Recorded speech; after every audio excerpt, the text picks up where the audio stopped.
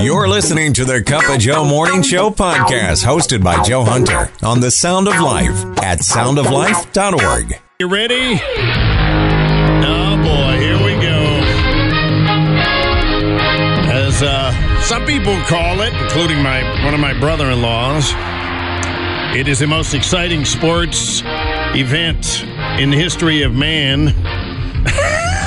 And that is the beginning, or the whole thing, really. March Madness, the men's basketball, college basketball. Play-in games, 2 games start tomorrow and then Wednesday, and then we get started Thursday. I would look out. A big upset, I think, could be Houston and Northern Kentucky. I'm sure a lot of people rolling their eyes right now, but that's a 16 against a 1 seed. Houston's the 1 seed, okay? And also, I was looking down the line at just about every team you've ever heard of is in this tournament, but there's always one team that everybody has to look up. And I said, I guarantee you the sports writers are looking it up, and it's Kennesaw State. You know, right off the bat, have you ever heard of Kennesaw State? Do you not even care about Kennesaw State, do you? You might after I tell you something. Now, this is a state university in Georgia. They have a campus in Atlanta and a campus north of Georgia in Marietta. You know who went to school there that's kind of famous? Ryan Seacrest. He went to Kennesaw State. So don't be surprised if you tune into him. And he's all Ty Pennington. Went to school there as well.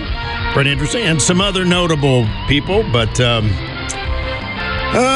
here we go. It's always exciting, isn't it? Always. I just kind of keep up with it. That's all I do. I just kind of look and keep up. But some people, boy, it's a big deal. I tell you, the star for Duke. I did watch Duke win the ACC tournament and Friday night, and their big star player, who's a freshman, by the way, he's listed as being from Middletown, but he played for a while at Minisink, so you may have heard of him.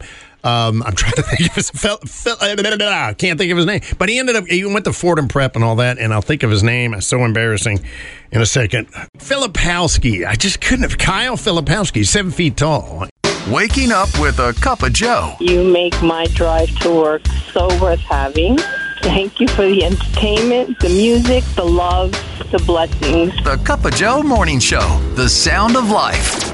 Suppose I invited you to a movie about a laundromat owner undergoing a tax audit. You'd probably stop and ask me to invite you to watch boring movies. But what if I told you the movie explores philosophy through the multiverse? The what? Same movie. Yeah, and it's about a stressful life. Evelyn Wang, she's got a stressful life. The IRS is hounding her, the family laundromat.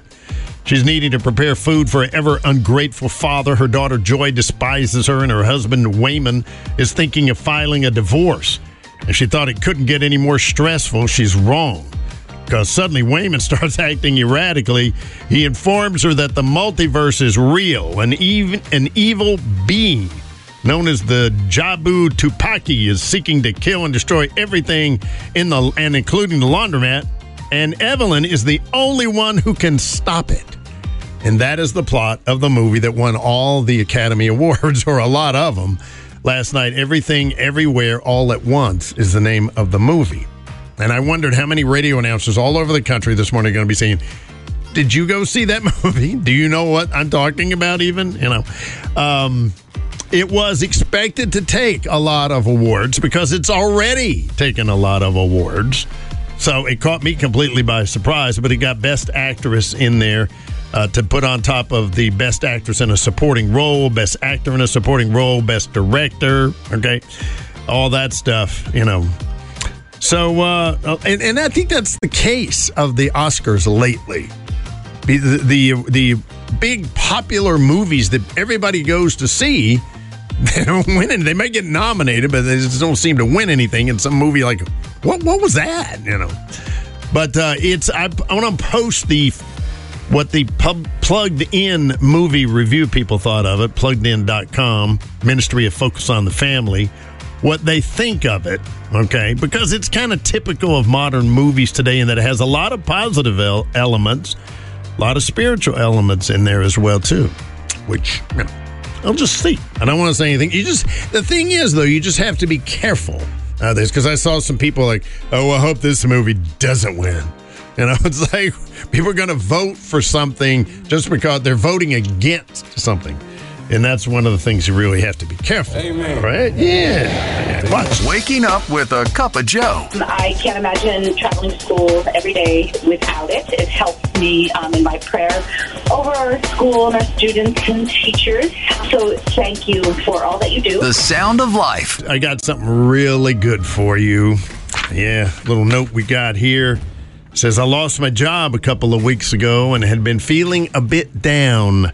And then my grandfather passed away, and it really put me into a sad state. My hairdresser texted me the other day to remind me of my appointment, and I just apologized and explained the job loss and that I needed to cancel. So sorry, I'd forgotten to give her more of a heads up. You know what she did? Are you ready? She graciously responded saying, come in anyway, I'll give you a haircut for free. This lady said, I was so stunned by the generosity. I went in, got the pampering and the pep talk I needed. There really are some lovely people in this world. Waking up with a cup of Joe. Good morning. Good morning.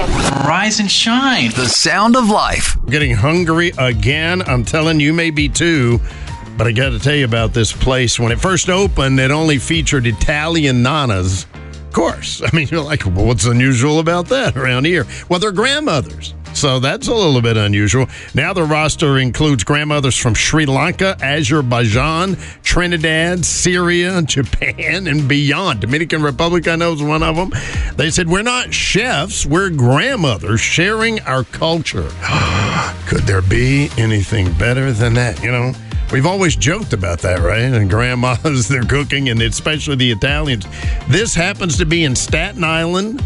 Maybe you've heard of it. I'll give you the name. It's called Inotissa Maria's. I probably butchered the name. I'm not sure. Just checking it out here.